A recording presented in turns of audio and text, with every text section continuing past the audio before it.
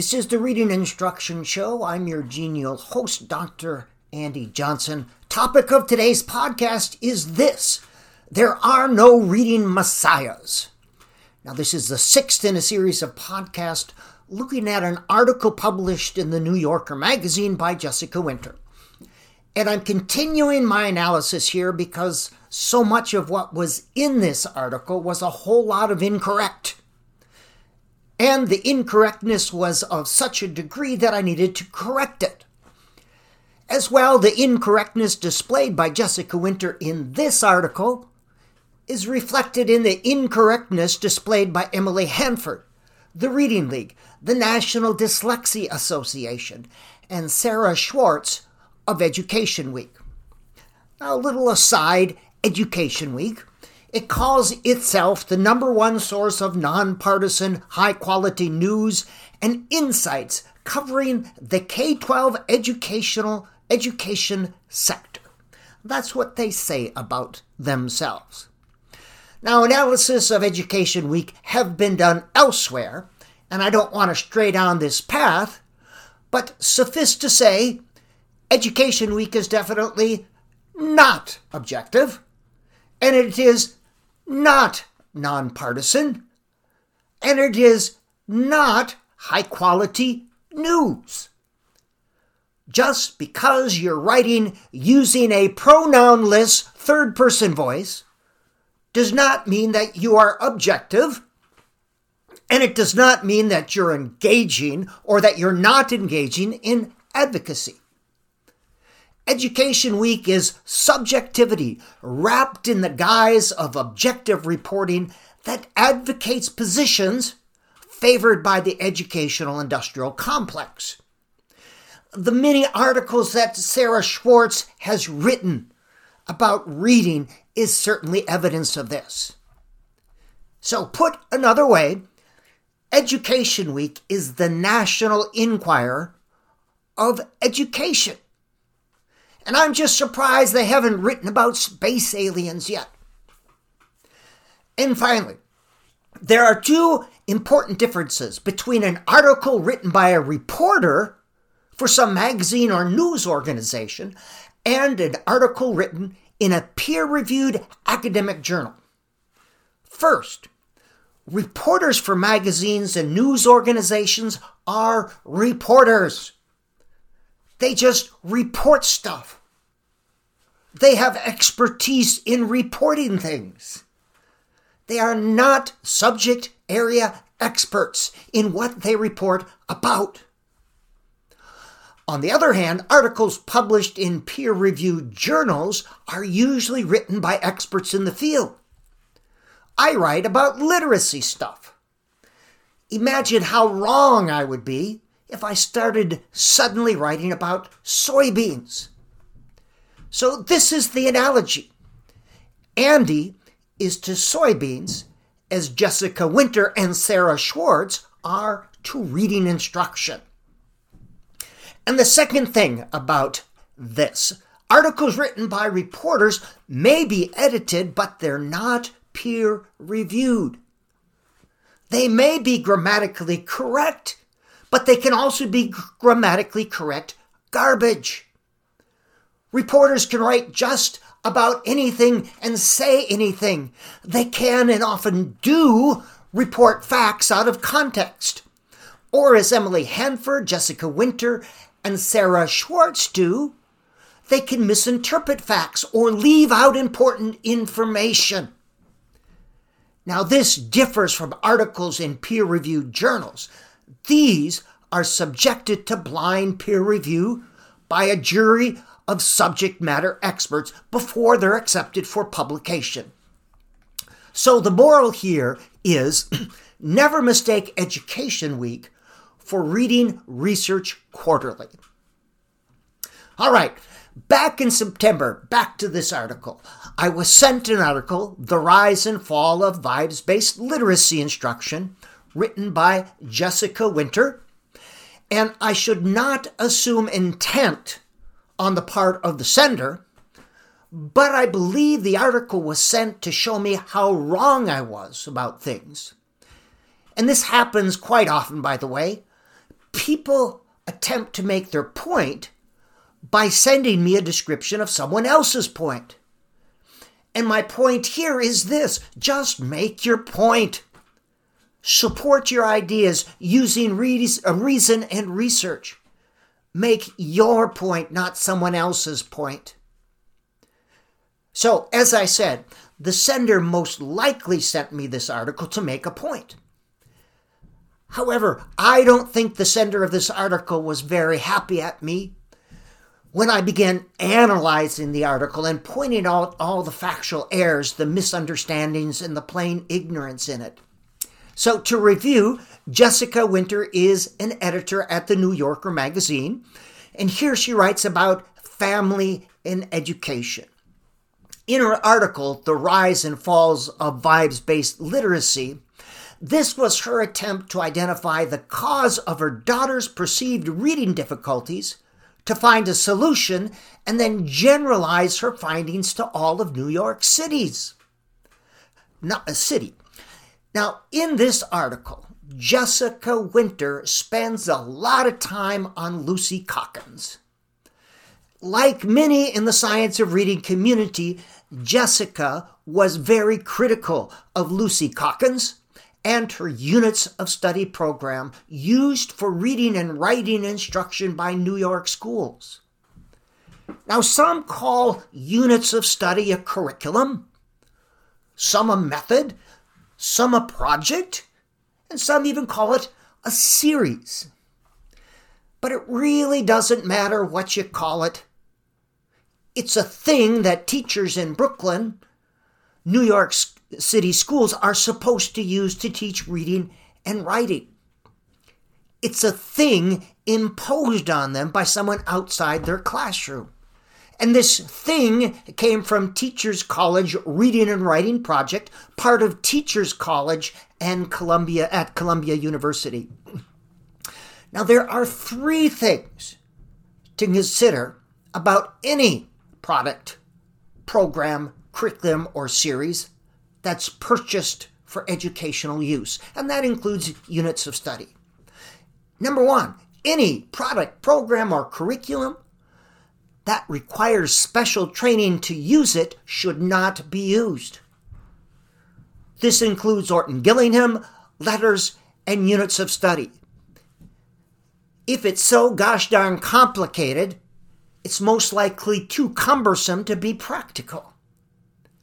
The best ideas in education are the ones that are practical. The most practical ideas are the ones that are simple. Teachers should be able to open the box and use it. Point number two, any product, program, or curriculum that requires you to use it with, quote, fidelity should not be used. If you don't use something with fidelity, you are by definition an infidel. Authoritative dictators and kings have infidels. Reading programs should not.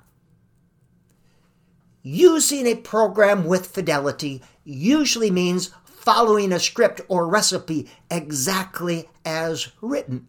And this is educational malpractice. Because students are not standardized products. They vary greatly based on levels of poverty, ethnicity, race, environments, and experiences. Teachers should always adopt and adapt any program, method, approach, strategy, or lesson to the learners with which they're working. Always. To do otherwise is to engage in educational malpractice. Yet that's what the for-profit reading programs want teachers to do. They offer scripted programs to hide the voice of the teacher and separate teachers from their own experience and expertise. The third point, there are no magical one-size-fits-all programs, curriculums, methods, or approaches. Sorry. There is no best method. To think otherwise demonstrates an arrogance of certainty that's certainly unwarranted. This arrogance of certainty is brought about by a naive understanding of science. Reading research is not a settled science. Real science is never settled. The field of literacy continues to grow and evolve, and there are no simple answers to complex issues. One or two studies never settles an issue for all students, for all times, for all situations, and for all purposes. Doing research with real children in a classroom is much different from doing research with bacteria in a petri dish. And there's no such thing as the most effective method. There are effective methods, or effective strategies, or effective approaches, but their effectiveness is determined by how they're used, as well as the students and the situation. What's best for some students in some situations, for some purposes, may not be best for others. And at the end of the day, best is determined by what best enables your students, what enhances their ability to create meaning with print, which is reading, and to use print to create meaning, which is writing, and use these to address real-world issues and circumstances, and not to select bubbles on a standardized test. So, let's look at the teacher. It all comes down to the teacher. It's not the product, program, curriculum, methods, or series. It's the teacher. The teacher is the most significant variable in determining the quality of education our children receive, including reading instruction. And you can't buy your way to good reading instruction. You can't mandate your way to good reading instruction. You can't standards your way to good reading instruction. You can't test your way to good reading instruction. You can't legislate your way to good reading instruction. And you can't bully your way to good reading instruction. You can only educate your way to good reading instruction, and this means educating teachers. Teachers need and should be held accountable for continued legitimate professional development. Legitimate. And this is different from letters or Orton-Gillingham or units of study training. And by the way, we don't train in higher education. Rats are trained. Dogs are trained. We educate. And education is much different from the short bits of now do this instruction that describes how to use a specific program or method. That's training. That's not educating. Legitimate professional development educates. It occurs over time and includes opportunities for teachers to interact, experiment, assess, and reflect. And it includes opportunities to continue to develop bodies of knowledge related to learning and human development, research and the research process, reading research, the reading and writing process, research-based theories, pedagogical strategies related to literacy, reading instruction, and assessment, among other things. So, preparing teachers. A common I thinkism found within the science of reading community is that our teachers aren't being prepared to teach reading. They state that we're not preparing our teachers to teach reading. And of course, this is another ridiculous statement based on perception, decontextualized facts, and an understanding, and a lack of understanding, and a yearning to see something that's not there. A case in point here would be the non-sensory research, and research is in quotes, used by Louisa Moats to support her letters training, her for-profit letters. So let me tell you about the kinds of research, in quotation marks, that she cites and in some cases conducts. And by the way, Dr. Moats has never taught in a classroom. She spent 15 years in private practice as a licensed psychologist in Vermont, but she's never actually taught reading. Imagine that. Now, in one study, the good Dr. Moats created a survey on what she thought reading teachers should know. Dr. Moats thought that reading teachers, should know a lot about linguistics. That's what she thought, an I thinkism. And she gave her surveys to teachers, and teachers who didn't score well on her survey were deemed unprepared to teach reading. Now, whether or not their students were actually learning to read was considered irrelevant by Dr. Moats. Imagine that. Another great study cited by Dr. Moats to support her letters program was an analysis of 5 different textbooks used in teacher preparation programs.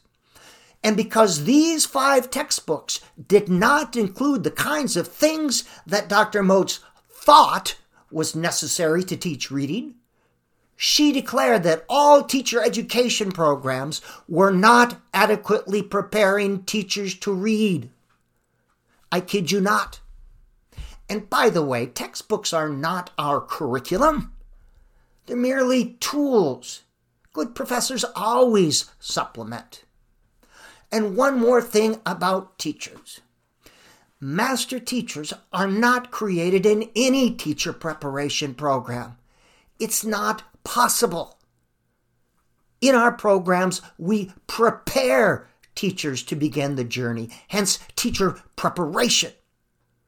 We've got only 3 semesters in a bit of student teaching, and students have a lot of stuff, a lot of learning to be crammed into 3 semesters. And that is why it's essential to have continued and legitimate professional development for teachers.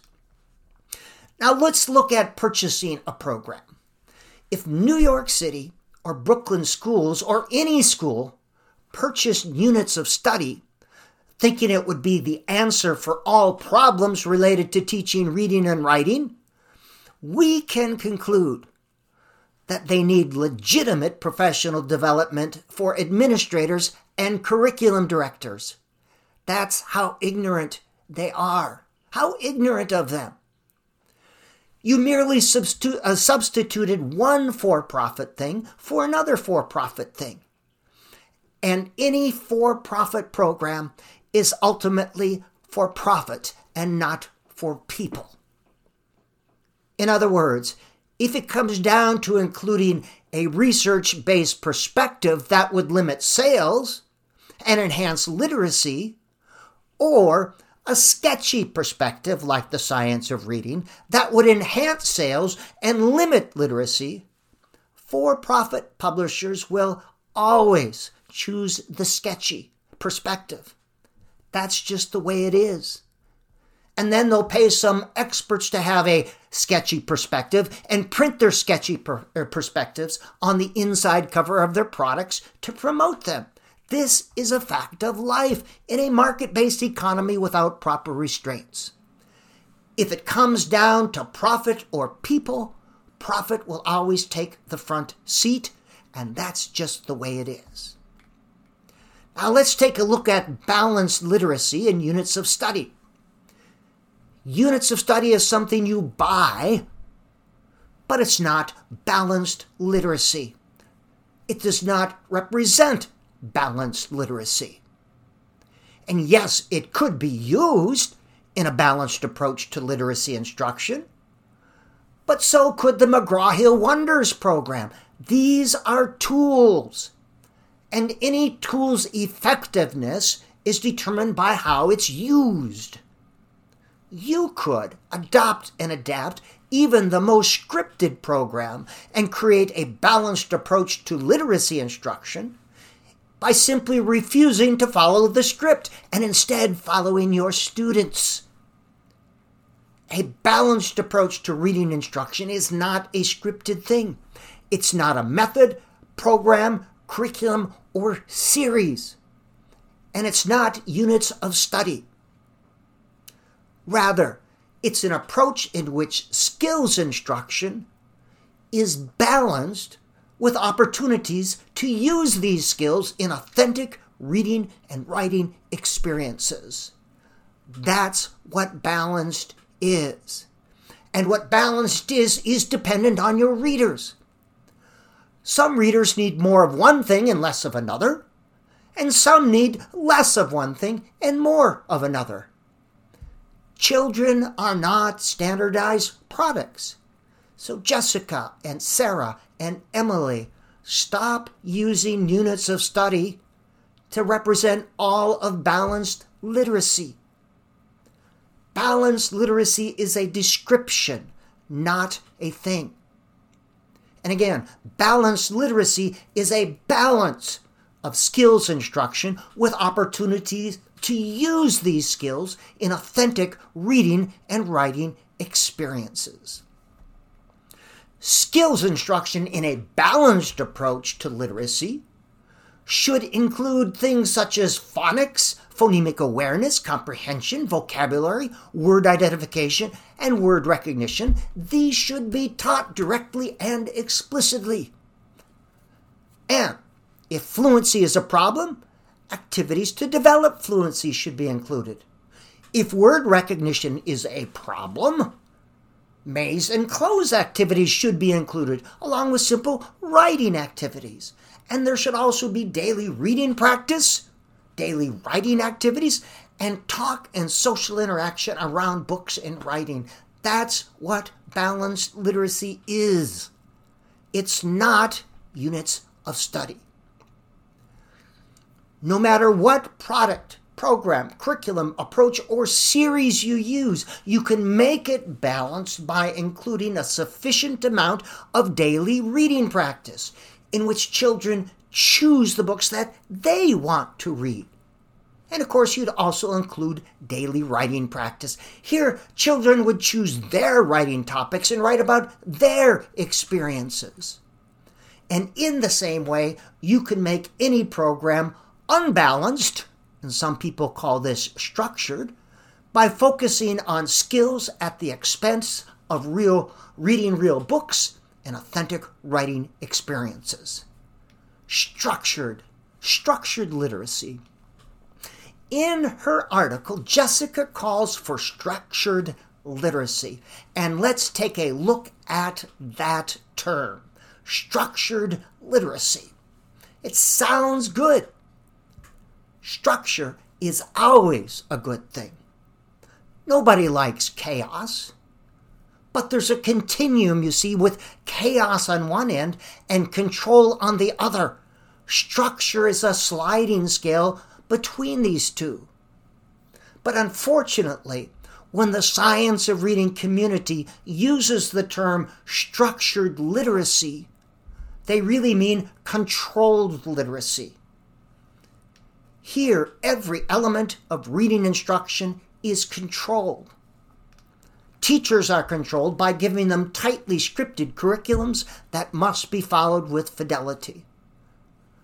The content is controlled. All students are taught a prescribed set of skills in a predetermined order in a specific way.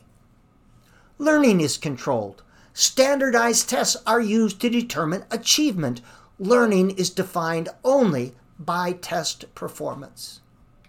Reading material is controlled. Students only get to choose their reading material when they're done with their work, meaning when they've completed their worksheets. Otherwise, they're forced to read what's in the program, whether or not they want to read it. Vocabulary is controlled. Students are given books that use decodable texts with controlled vocabularies to reinforce letter sounds. And knowledge and what counts as knowledge is controlled. Only a very narrow range of research methodologies are deemed appropriate science. knowledge generated by controlled experimental research is deemed the only knowledge that counts. And what is taught at universities is controlled.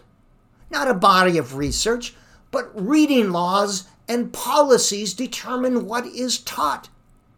And they're enacted so things like the 3 queuing systems cannot be taught, and other things must be taught, and this is reinforced, controlled through accreditation and licensing of teacher candidates. Not a body of research, but accreditation. We are being bullied. All right, let's talk a little bit about the elephant in the room. Let's talk about Lucy Calkins. It's always good to have a boogie person if you're trying to build a movement, yes. Every protagonist needs an antagonist. Christ needs an antichrist. Dudley Do-Right needs Snidely Whiplash. Bugs Bunny needs Elmer Fudd. Luke Skywalker needs Darth Vader. Harry Potter needs Lord Voldemort, Dorothy needs the Wicked Witch, and Snow White needs an evil queen. And the science of reading community seems to need Lucy Calkins to carry the plot line. Lucy Calkins has become their Lord Voldemort. Jessica Winter, Emily Hanford, and Sarah Schwartz seem to need a Lucy Calkins. She's portrayed as the evil queen of literacy instruction. Now, Lucy Calkins wrote the first edition of her book, The Art of Teaching Writing, in 1986. And Lucy has made tremendous contributions to our understanding of how to teach reading and writing, along with Donald Graves, Constance Weaver, Frank Smith, Ken and Yetta Goodman, Louise Rosenblatt, Nancy Ackwell, Brian Camborne, Mari Clay, James G., Jerome Hursty, Don Murray, Jane Hansen, Ann Haas Dyson, Peter Albo, Stephen Kosur, Robert Tierney, and P. David Peterson, among others. All made tremendous contributions, including Lucy Calkins. But at the end of the day, Lucy Calkins doesn't represent balanced literacy or meaningful-based approaches to literacy instruction. At the end of the day, Lucy represents Lucy, and she speaks for Lucy Calkins. She's promoting her books, her programs, her products, and her units of study, and that's good. And by the way, meaning-based literacy educators are not reliant on external products. And Lucy doesn't represent the International Literacy Association or the International Literacy Educators Coalition or anybody else. She doesn't represent meaning-based educators. And she doesn't represent those who are opposed to the science of reading nonsense.